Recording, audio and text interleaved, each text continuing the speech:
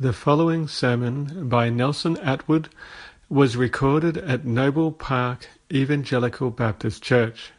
For more information, please visit their website at www.noblebaptist.org.au. That's www.noblebaptist.org.au.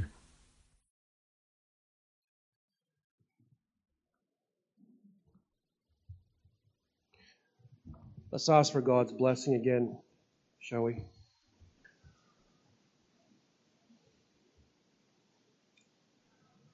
Father, we were just singing those words, "Speak, O Lord."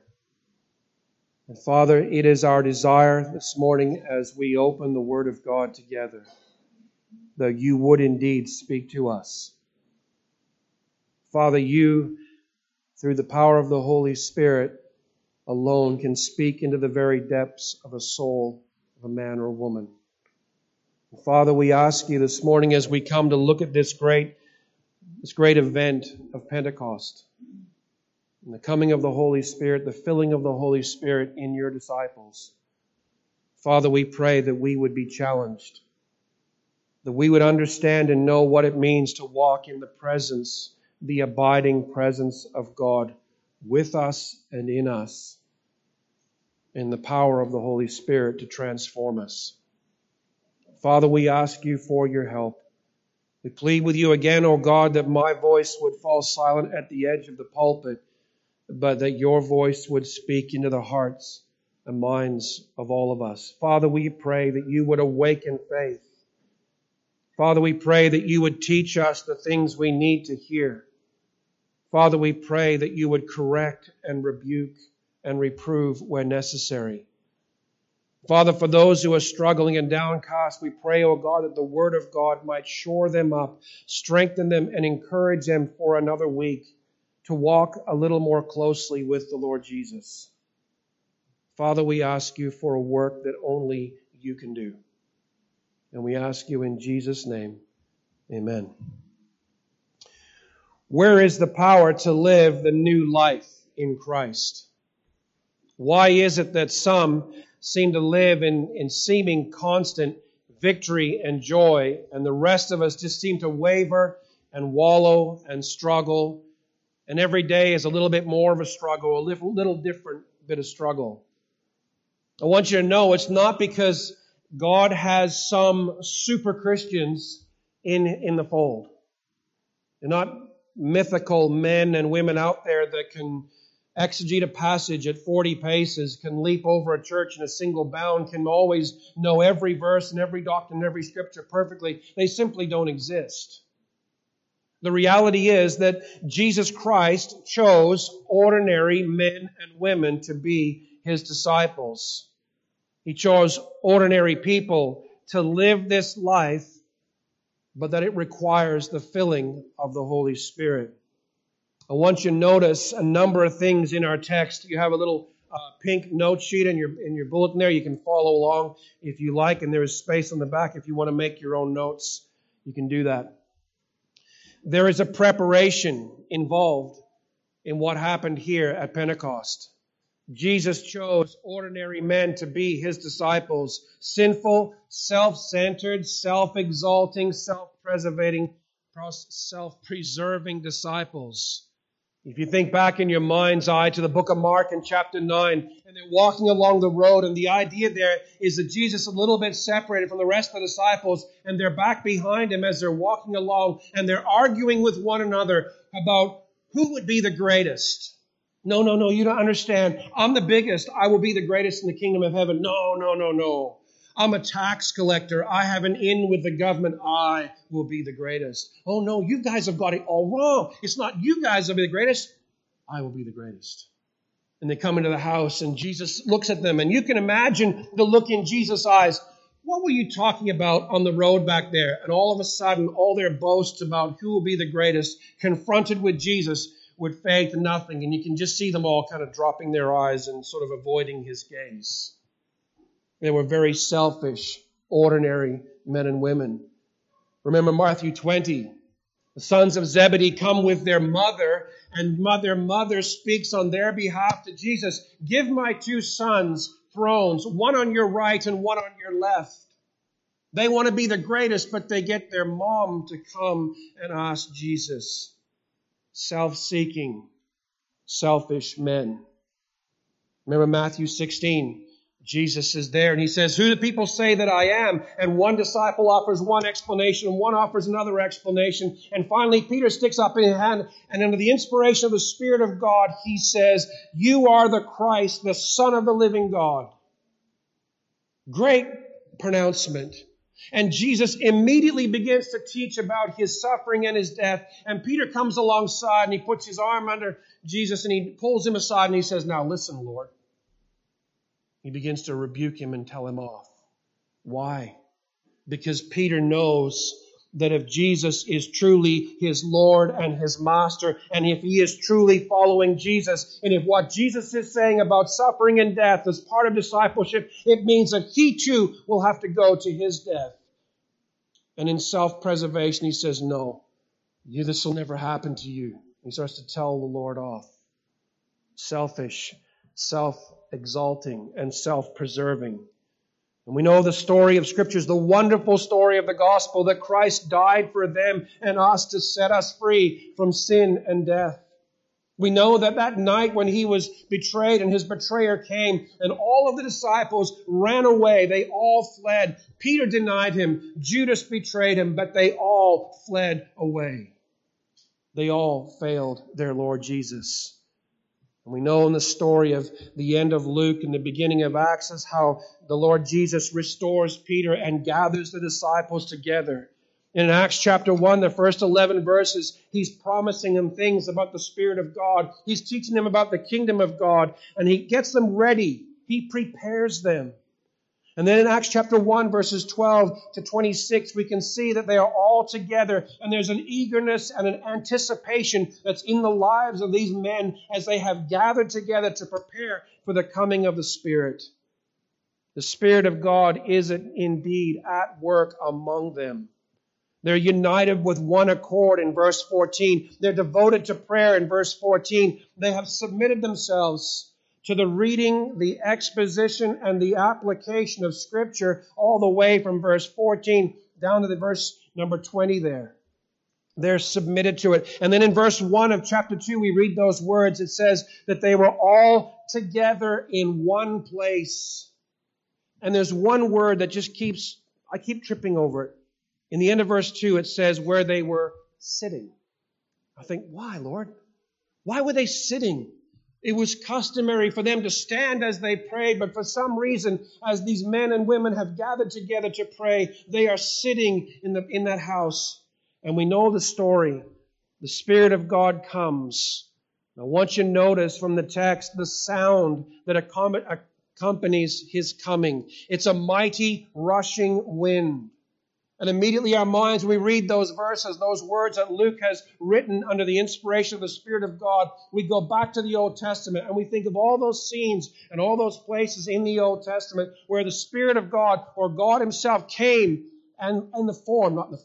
came in the presence of the rushing wind, a mighty wind. Notice also that it came from heaven. Verse number 2. It was a heavenly source, a holy sound, a godly, glorious sound. Notice it came suddenly. And you think, why does Luke include these descriptions of the sound and the wind? He wants to get across something that's very important here. This was not to be mistaken for just some kind of weather event, a great tornado rushing through the city. No, the sound was in the house. Now, we do know that the sound was also outside the house because it says in verse number 6, at this sound, the sound of the wind, the multitude came together. It drew men and women from all over the city to where the disciples were in the upper room and perhaps outside the upper room preaching the gospel. It was a great sound, but notice he says it was a sound like a mighty rushing wind. It wasn't an actual wind. It was the sound of the wind that drew them together. I saw a movie presentation of this once, and as the wind sound increased, the disciples ran over to the window, and he threw the window open, and all the trees are absolutely still outside. They're not bending and blowing in the wind. It's a sound like a rushing wind. Notice also the sight that accompanied the Spirit's coming. It had the appearance of fire. Again, there's a comparison there. He doesn't mean a literal fire was there with literal tongues of flames sitting on their heads. It literally means that there was an appearance. It looked like fire. Notice it had the idea of one flame that was divided. It says, and divided tongues. Why would he include the word divided if it was not from one source? So the idea is one source, and it divided and distributed, and these tongues of fire settled upon each of them. Notice that they all saw it. Each one saw that the other one had also received this gift. And so as they're sitting in the room and this great event is unfolding, they're realizing it is not just one person that received the Spirit. In the Old Testament writings, you read the prophets, and they would say, the Spirit of the Lord is upon me. He has anointed me to preach the good news, or to preach the gospel, or whatever it was. But in this case, everybody in the room saw that everybody else in the room had also received this gift. Notice the gift that accompanied his coming. It says at first they were filled with the Holy Spirit, and then secondly, they began to speak in other tongues, or better is languages, as the Spirit gave them utterance. The tongues speak of languages. You put your finger across the page from verse number 4 where it says tongues, and you look up in verse number 6. It says they each hear them speak in his own language. And they were amazed and astonished, saying, are not all these Galileans? And so on. And then verse 8 he says, we each hear them in his own native language. It's the same word. It's the idea that there are other languages being spoken. The gift, by the way, notice this. In verse number 11, he says, we hear them telling in our own tongues the mighty works of God. That gift that was given by the Spirit of God on that day for those men as they spoke the mighty things of God was given to glorify God above all else. The Spirit of God gives gifts, and we'll see that as we go through the book of Acts. But those gifts are given with a specific purpose, and it is never to draw attention and glory to the user of the gift. It is always to draw attention and glory to God himself. Now I want you to notice something else here. Notice the uniqueness of the event. The Spirit here poured out in full, accompanied by sight and sound signs. From this time on, the Spirit given to the believers at the time of conversion is as every believer believes. So it's not happening en masse in a group. From this point onwards, as someone comes into the contact with the gospel, they hear the message. The Spirit of God begins to do a work in their hearts to separate them and regenerate them. And as they're regenerated, they believe and they're sealed or branded with the Holy Spirit. But it happens at a conversion. This happened en masse for a group in this particular time. Never again after this do we see that same coming of the Holy Spirit with the tongues of fire and the mighty rushing wind. It never happens again. It was a unique event.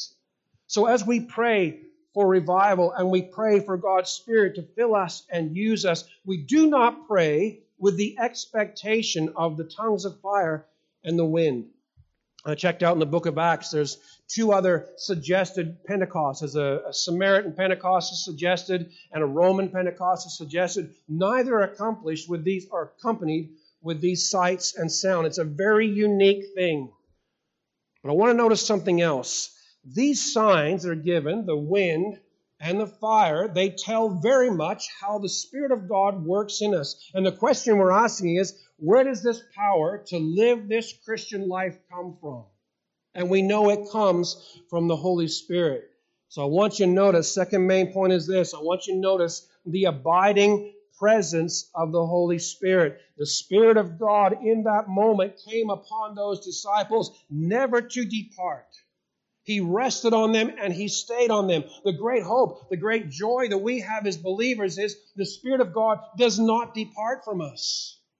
You and I are sealed and branded with the presence of the Spirit of God the moment we believe, and the presence of the Spirit of God remains with us all through our days. The signs clearly remind us of the presence of God in the Old Testament. In Genesis chapter 3 and verse 8, I know I mentioned this last week, but we'll look at it again just briefly. God in the Garden of Eden, after the man and woman have committed the sin, and they have realized they're naked, they try to cover up their shame with a clothing of leaves. And the Bible says that they heard the sound of the Lord God walking in the cool of the garden. It's kind of an awkward translation, but the text literally means they heard the sound of the mighty rushing wind of God moving through the trees.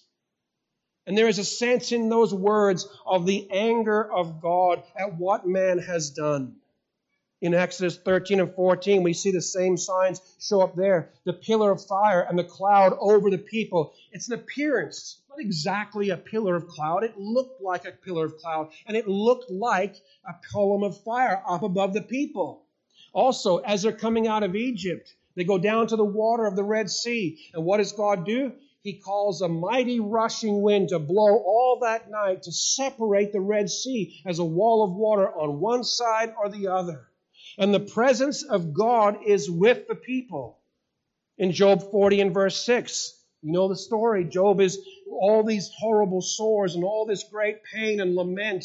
And he's making his case before God. And God comes back and God speaks to him. And the Bible says there was a whirlwind. And the presence of God was in the whirlwind. And God spoke to him from that. It pictures the presence of God among His people. In Ezekiel 37 verse 19, God describes to Ezekiel the Holy Spirit in terms of a wind and a breath. Ezekiel, yes, Lord, can these bones live? He looks at them, and he did the smartest thing he could have done. He said, you know, Lord, because he's looking at it thinking, I don't know about that. That's dry, dead bones. I don't think they could live. But he says the smartest thing. He says, Lord, you know.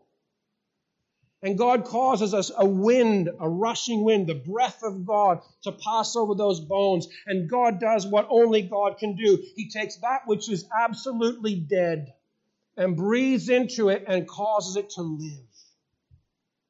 It's the presence of the Spirit of God in wind and in breath. And of course, you know the story from Genesis, right? God created the heavens and the earth. And the Spirit of God moved across the surface of the waters. The idea of that is the breath, the wind of God. The ruach is the Hebrew word. And it means breath. It moved back and forth across the waters. And finally, we come back to Acts chapter 2. And God's Spirit comes with, not in, but with the mighty rushing wind. And brothers and sisters, we need to understand this, that when God's Spirit fills us, God is with us. Tremendous truth. I'll stop for a moment this week. I was just thinking about this stuff in the time we had prayer and whatnot.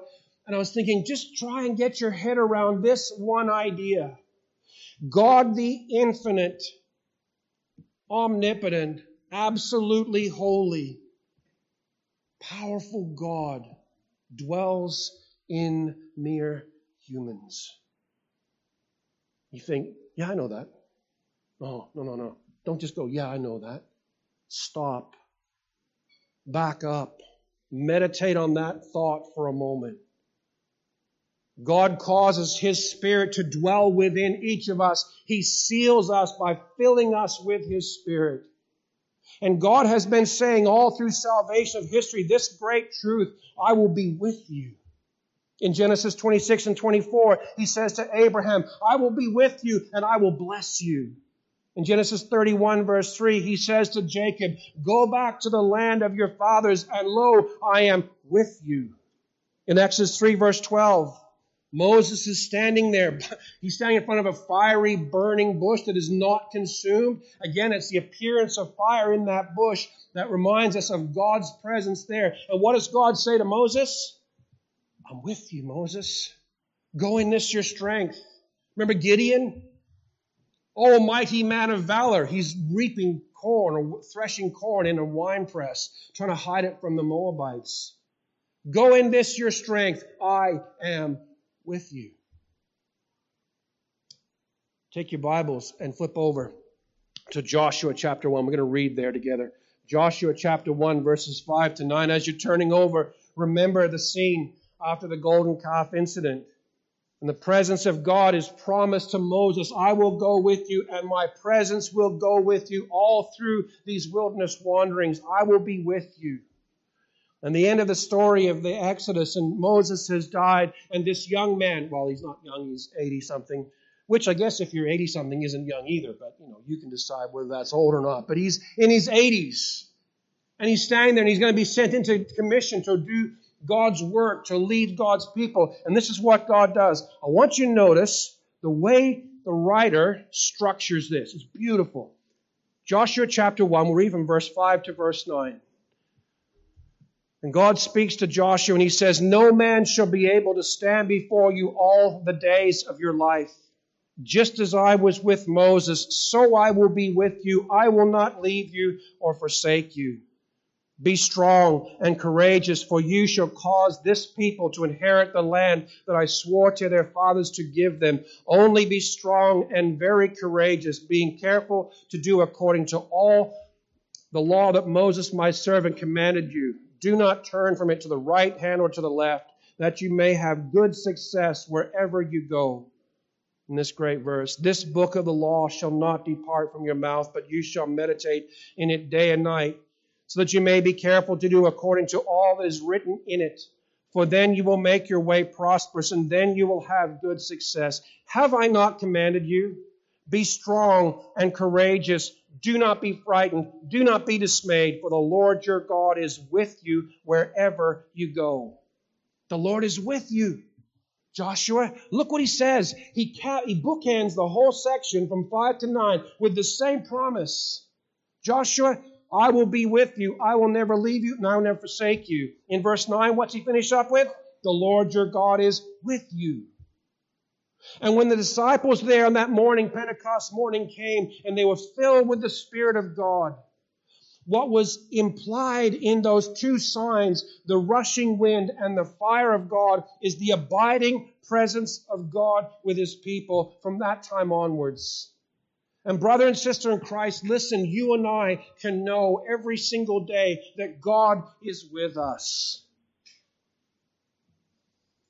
You are not on your own. God is not only with you, Christian, he is in you. You are never alone. You are never beyond the reach of prayer. Your God, he goes with you and he goes in you. So the question becomes, how are we to respond to such massive truth and reality? Well, if you go back, if we're still in Joshua chapter 1, notice that there are 6 commands there. And the 6 commands, like I just said a minute ago, are bookended by the promises on each end. And you know what's neat? If you lay them down in an order and look at what they relate to, the last 2 relate, the second last and first. Let me try it again. The first one, the 6th one relate. The 2nd and the 5th relate. The 3rd and the 4th relate. It's like a beautiful curve. So notice he says in verse number 6, be strong. Joshua, I'm with you. Be strong. And he says in verse number 6, also the second one, Joshua, be courageous. And he repeats the command. He says, be very courageous in the next verse. And then he says in verse 3, verse 7, he says, obey, do what the law of Moses. And in verse 8, the 4th one, he says, meditate on the law, the word of God. And in verse 9, the 5th one, he says, do not be frightened. And then the 6th one in verse 9, do not be dismayed. So be strong relates to do not be dismayed. Be courageous relates to do not be frightened. And obey the law of Moses relates to meditate on the law of Moses. And the great promise for all of us comes right out of this text. Listen, God is with us. He is in us. And he commands us to be strong in our own strength? No. We just finished preaching through Ephesians chapter 6 a few months ago. Be strong in the strength of the Lord, in His mighty strength. The strength that we go to battle with, the strength that we walk before the Lord with all the days of our life is not our own strength. And the reality is, Christian, I can prove it in my own life.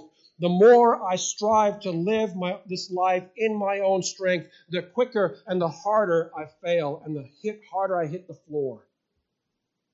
No, he says, listen, Joshua, I'm with you. Be strong. Joshua, I am with you. Be courageous. Notice the disciples. It's cool. Right before this whole thing happens in Pentecost, what are they doing? They're in an upper room. What's with the door? It's locked. Why? Because the Bible says specifically, for fear of the Jews. John 20 and verse 19. They were afraid. They came to arrest Jesus, and before that, we're going to go with you, Lord. We'll stand with you. We got some swords. We're going to fight. Everything goes, What happens? The soldiers come. Whom do you seek? Jesus says. Jesus of Nazareth, they say. He says, I am. And they all fall back and crash to the ground. You know what the disciples do? As the thing unfolds, and Jesus, in one of the most amazing moments in history, allows them to bind His hands and lead Him away. They all flee into the night. And here they are on Pentecost morning, filled with the Spirit of God. They have the message of God. There's an overwhelming joy inside them, and they rush out in the streets and they begin preaching the gospel. It doesn't end there. They stand up against the Jews. They stand up against the high priest and all those leaders of the nation. They go out. They're willing to be beaten and suffer for their faith. What changed? What gave them the courage? The abiding presence of the Holy Spirit. How did Joshua go and lead all those people? Rebellious, difficult, obstinate, stubborn people. Just like sheep. How did he go and lead them? God was with him. And when God said, be strong and courageous, Joshua, He didn't mean suck it up with inside of you. Read some self-help books and off you go. You'll be fine. And I'm with you. I'm right behind you. Well, I'm in heaven, but I'm still behind you. No, He said, I'm with you, Joshua. I will never leave you. I will never forsake you. The courage you go with is the courage of knowing that I am with you. Listen, Christian. When you're in that hospital bed and it seems like it is so lonely, God is with you. When you're facing financial failure or great difficulties, God is with you. When you're the only one in your work group or your school group that knows and loves and walks with the Lord, God is with you. When you face all kinds of difficulties, and some of you are facing difficulties I can only imagine, God is with you. He has not left you. You are not going on your own. And God does not call us to live this life in our own strength. He calls us to live this life in the abiding presence of the Spirit of God in us. But there is something for us to do in all this too. Notice the middle two commands, verse 7 and verse 8 of Joshua chapter 1. Be careful to obey the law of Moses. And verse 8, meditate on the law. If you notice back in verse 7, there's something I should just pick up here. He says, only be strong and very courageous, verse 7, being careful to do according to all the law that Moses my servant commanded you. Do not turn from it to the right or to the left. Don't go to the Moabites on the right, their way of doing things, and don't go to the Ammonites on the left and their way of doing things. Stay fixed upon the law of God. Do what God has called us to do. And it's exactly the same for us living in this day and age. We have, the Word of God before us. We commit ourselves to doing what it says. But notice what comes behind that. He says, in this book of the law shall not depart from your mouth, but you shall meditate on it day and night. What cultivates that courage and that strength? It's meditating, chewing over, praying the words of Scripture into your heart and mind. Brothers and sisters, we ought to be praying. We're talking here on Friday night, a couple of us. Like, how do you pray? Sometimes you just don't know how to pray, and sometimes the words don't just seem to come the way we want them to. And we were saying one of the tremendous blessings of Scripture is it gives us the prayers of these great men of God that we can pray. We can take the ideas and the words and the concepts in those prayers, and we can express them on behalf of one another. As we meditate on Scripture, it cultivates in us the strength and the courage and the steadfastness to follow Christ wherever He leads. Be strong in the presence of God. Be strong in the abiding presence of the Holy Spirit within you. We cultivate the courage, we cultivate the godly joy in obedience and meditation upon His Word, that we might, it's not just meditate on it and know what it says. Look what He says in verse 8. Meditate on it day and night, so that, that's a purpose, you may be careful to do according to all that is written in it. You could unpack a sermon on almost every one of those words. They're so rich in meaning and they fit the whole thing so beautifully. It's meditate on all of it so that you're careful. You're not careless in your Christian life. You're careful in taking the Word of God that prescribes how we are to live and to do all of it. He didn't just say, be careful to do most of it. 5 out of 7 isn't so bad. Maybe 8 out of 10. No, He says, be careful to do all of it. In other words, it's a lifelong pursuit of meditation on the Word of God with the Spirit of God abiding in us, teaching us His Word. One of His roles and His jobs in the Christian life is to open the Word of God as we meditate and expound it to our souls. I did something very, very different. I haven't done it for a long time. Here, I'll show you. I have my sermon notes in a notebook. I'll just show you the other part of it too. This is something anybody can do who owns a pen and a piece of paper. I took all my study for this Sunday morning. It's just like that. Handwritten notes. Why? Because I got so used to using a computer and I can find everything at a touch of a button. But do you know what I miss about writing? When I start to write and think and write and think, the think part's hard, the write part's easy. But you do what you can. As I'm thinking and I'm writing, God begins to speak. I don't mean an audible voice, nothing like that. I just mean that as I meditate and begin to write those thoughts down, He begins to organize and thought and the thoughts that teach me what to do, not just for this day, this sermon, but for other stuff as well, my own study as well. Writing, meditating, thinking on Scripture, it cultivates within us the joy, the courage, the strength, understanding how we are to live and how we are to walk.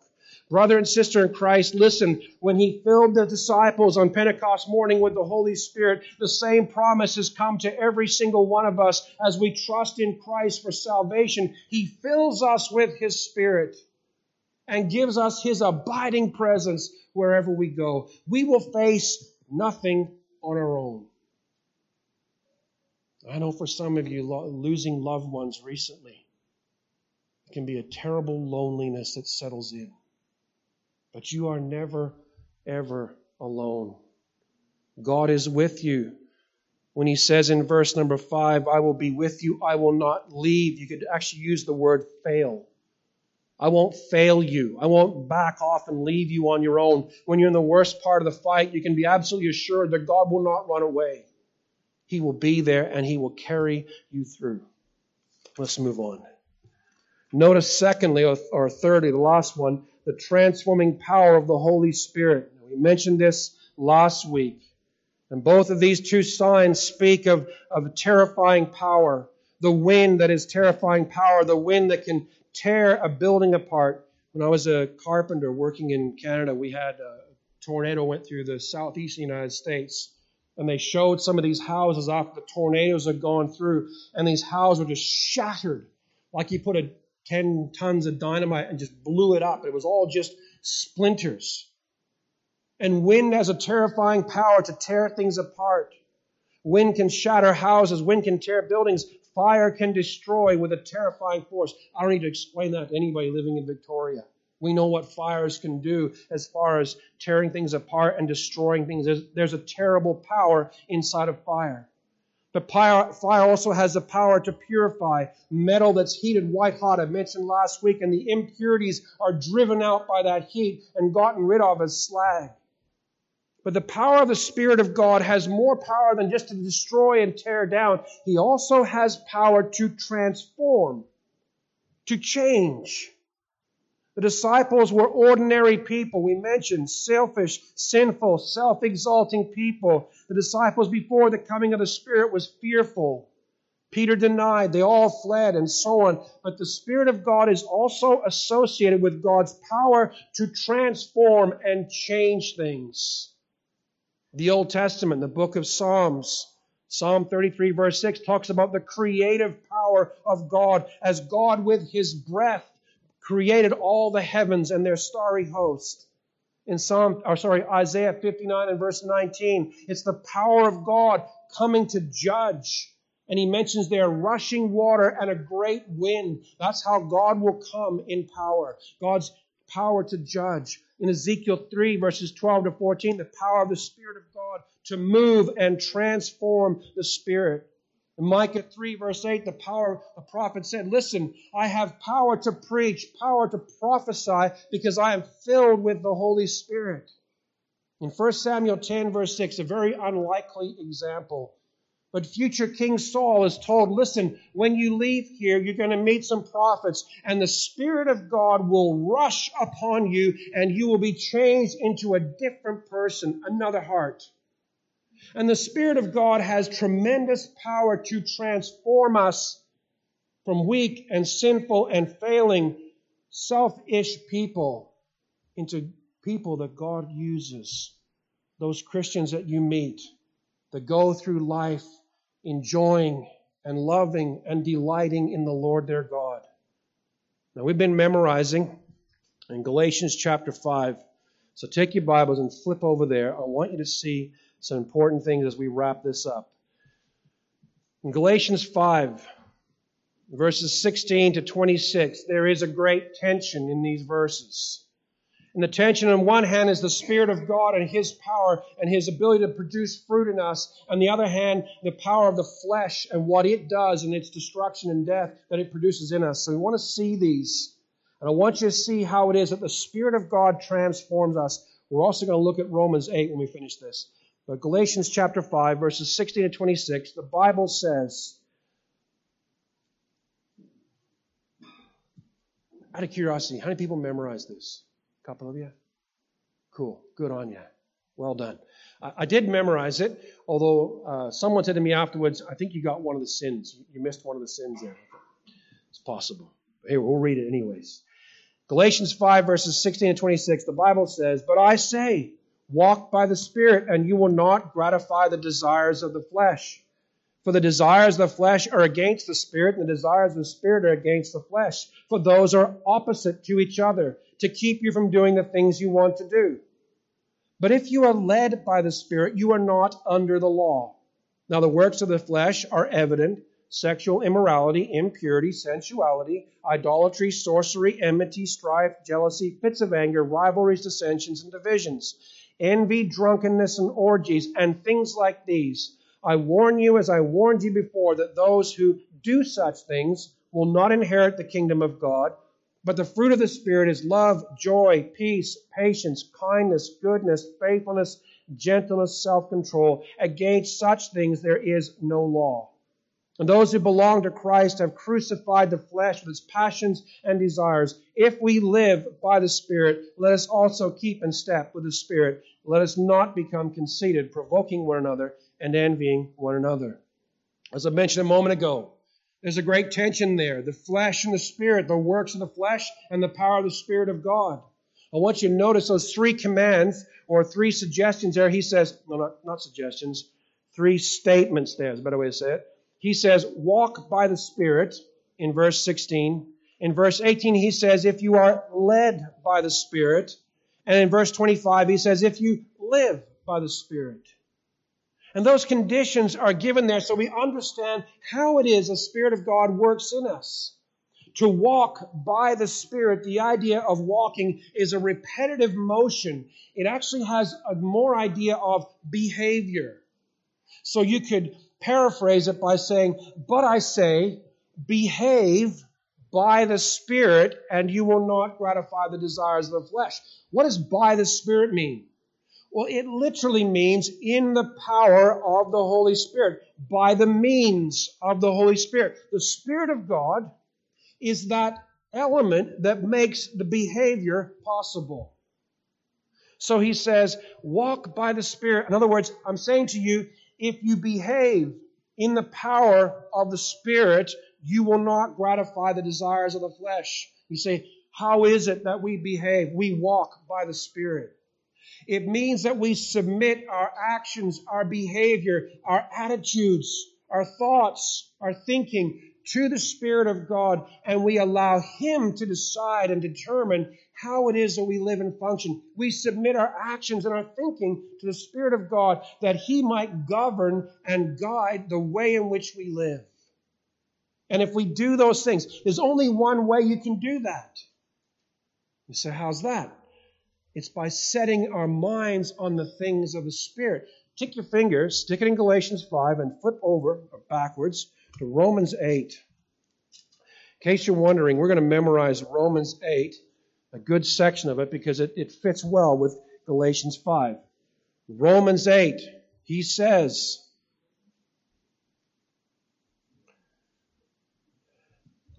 let's read from verse 1 down to verse 11. Read the whole passage. It's worth it. He says, there is therefore now no condemnation for those who are in Christ Jesus.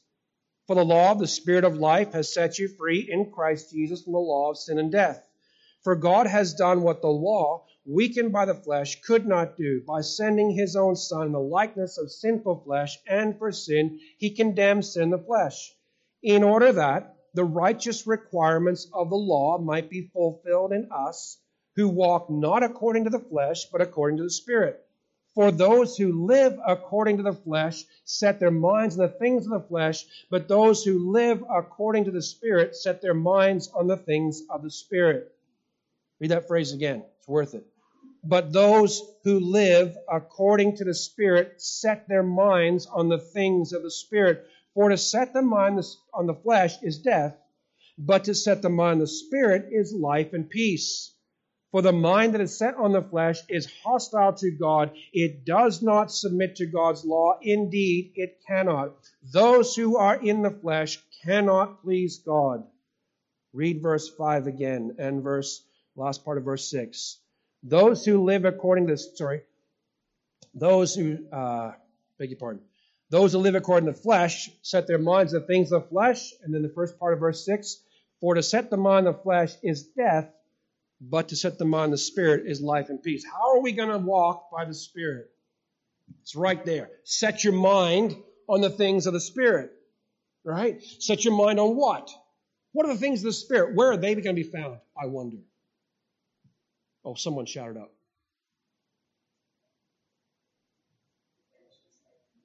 The fruit of the Spirit, yeah. Where are the things, where do we set our minds and set our minds on the things of the Spirit? What would we set it on? Amen, Mr. Taylor.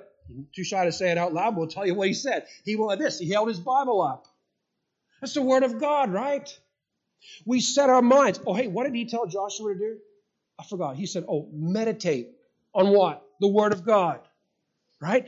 It's setting our minds on Scripture, so we fill our minds with Scripture and our hearts with Scripture, so that as we meditate on those things, we begin to walk in submission and live in submission to the Spirit of God. He says, if you're led by the Spirit of God, what does that mean? How do we be led somewhere? We go, here, let me show you, and we elbow our way to the front and say, you come with me. No, that's not how we are led. That's when we do the leading. When we're led, we submit ourselves and we say, you know what? You know where you're going. I will go with you. And when the Spirit of God says, I want you to go this way, and we're going to see this in very practical when we get to the Acts 12, 13, and 14 in there. Paul is traveling with his friends, and he wanted to go this way, and the Spirit of Jesus stopped him. He said, I'll go this way. And the Lord stopped him, and he had a vision from God. A man in Macedonia saying, come over here. And the Spirit of God was active in Paul's life, leading him where he wanted him to go. And Paul could have said, you know what? I know best. I'm the head missionary here, and we're going this way. And he could have persisted in pushing that way. But what you see in Paul's life is a submission to the Spirit of God's leadership and control in his life. And so he lives for God. In Galatians 5, Paul says, if you walk by the Spirit, you will not gratify the Spirit. If you are led by the Spirit, you will not under the law, I believe he says. Oh, no, I didn't memorize it. That's right. If you're led by the Spirit, you're not under the law. He says, if you live by the Spirit, let us keep in step with the Spirit. Don't go rushing ahead and don't lag behind. All of this is to show us this. The Spirit of God has power to transform us. And the power to transform our lives happens as we meditate and focus and set our minds on the things of the Spirit in order that we might behave and follow and live by the Spirit of God. How is it, brothers and sisters, we live the victorious Christian life? How is it that we live the life of a Christian in a world that is determined to drive us the other way? We do so in the presence of God. I am with you. I will never leave you. I will never forsake you. We do so in the power of the Holy Spirit, the power to transform us. And His power can be unpacked a whole bunch of other ways as well. I just want to focus on those two. In the presence of the Spirit of God, He never leaves us. And in the power of the Spirit of God, He transforms us. But you know what our problem is? You know, because you got the same problem I got. We resist. We like our old ways. We like our old habits. We like the way we did things before. We push against it. And the Spirit of God has to come and push harder and push harder. And sometimes the Spirit of God has to bring in discipline and hard correction. And the pain that brings into our life is designed to teach us, if you walk in obedience to me, I'm with you. And you will have a perfect life, and you'll be healthy and wealthy and prosperous for the rest of your life, right? You all should be doing this. No, that does not what it means. Not even remotely. If you're led by the Spirit, if you're walking by the Spirit, if you're living by the Spirit, if you're living in the abiding presence of the Spirit of God, your life will be more difficult than it was when you were not a believer. Correct? Yes, correct. It will be. So what's the difference? I mean, think about the disciples, right? They never got beaten once until they were filled with the Spirit of God and they began to go outside and preach the gospel. Then they got beaten. Am I trying to discourage you? No. I'm trying to accurately and carefully tell you what the Bible says. I don't want you to walk out here saying, Pastor Nelson said we could all be healthy and wealthy if we just do what the Spirit of God says. No, that's not what he said. I'm trying to say that your life in walking with the Lord will be a life of joy. You can imagine these disciples, they come out of the Sanhedrin courts, and they had been forced to lie on the ground, and they took rods, whether they were cane or birch or something, and they beat them. And they believed in grace, and so the law allowed 40 stripes, and in grace they held back just one, so they could have a little bit of grace and go home feeling good about themselves.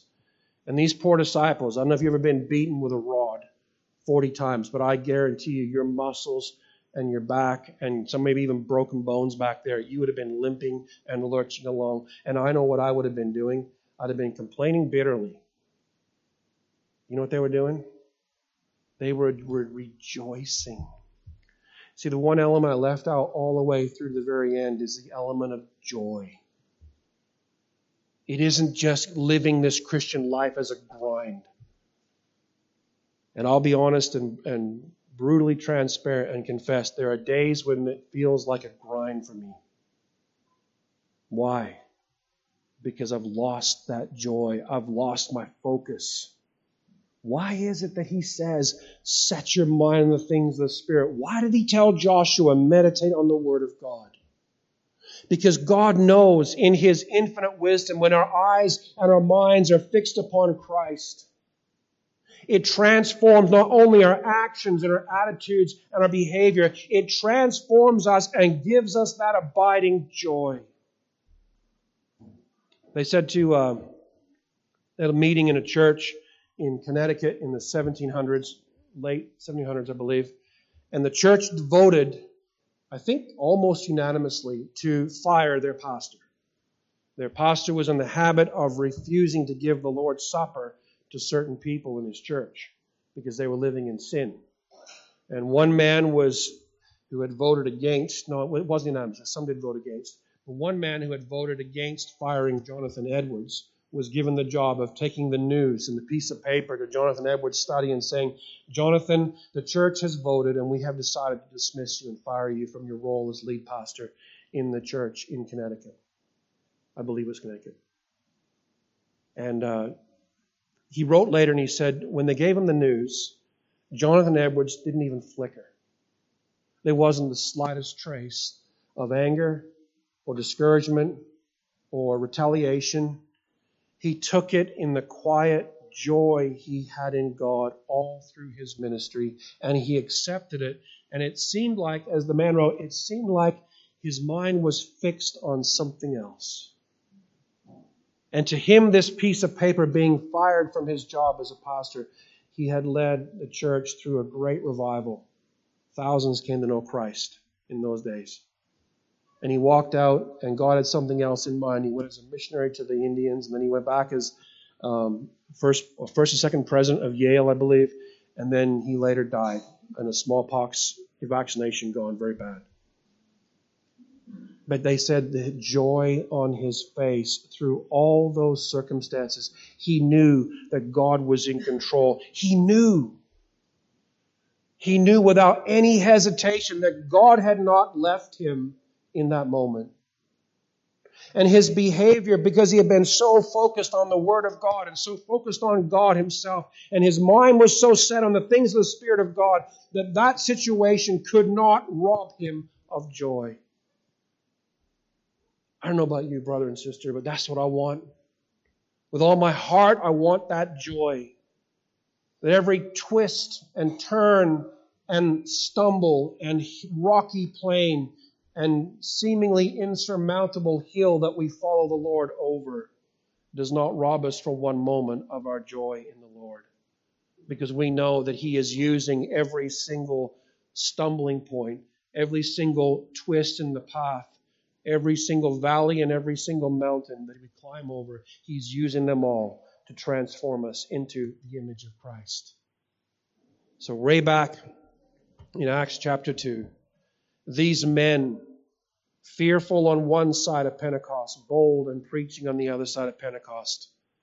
These men, powerfully affected by the gospel, filled with the Spirit of God, knew the abiding presence of God and knew the power of God throughout all their lives. Brother and sister in Christ, don't give up. Don't turn aside. Keep following the Lord. Know that He is with you. Keep your mind steadfastly set upon Christ and be transformed by the power of the Spirit of God. And live this life not as a grind, but as joy. Amen. Would you stand with me? We're going to pray and then we'll be done for the morning. Loving Heavenly Father, we come before you this morning. We continue before you. Father, we thank you for the Spirit of God. We thank you, O God, for the power of the Spirit of God to fill us, to abide with us, but to powerfully transform us. Father, we thank you for the gospel message, the good news of Jesus Christ. If any man is in Christ, he's a new creature. But Father, we thank you also that we are not called to be new creatures with no visible sign of change. But Father, we are to be new creatures living with new hearts, new attitudes, new mindsets, and new behaviors. Father, we also rejoice this morning that we're not doing this in our own strength and by sucking up our own courage, by choosing and steadfastly vowing not to be frightened. But we are doing this as the Spirit of God is with us and in us and is changing us. Father, we cry out to you this morning for this whole church, that you would put within every single believer an overwhelming drive to be in the Word of God, to be meditating and studying in order that they might do it, that we might do it. We might be obedient to your Word. Father, we pray that you would do a great work in us and change us into the image of Christ. Make us more like Jesus. Not just so that we can be like Jesus, but that we might glorify him in everything we do. Father, we ask you for your help. We give you thanks, O God, for a time together of worship this morning. We pray, O God, that you would encourage downcast hearts. You would strengthen those whose strength seems to be failing. Father, you would lift our gaze to see Jesus. Father, we ask you for all these things. We give you thanks, O God, for your love and for your grace and for your mercy. And we give thanks in Jesus' name. Amen.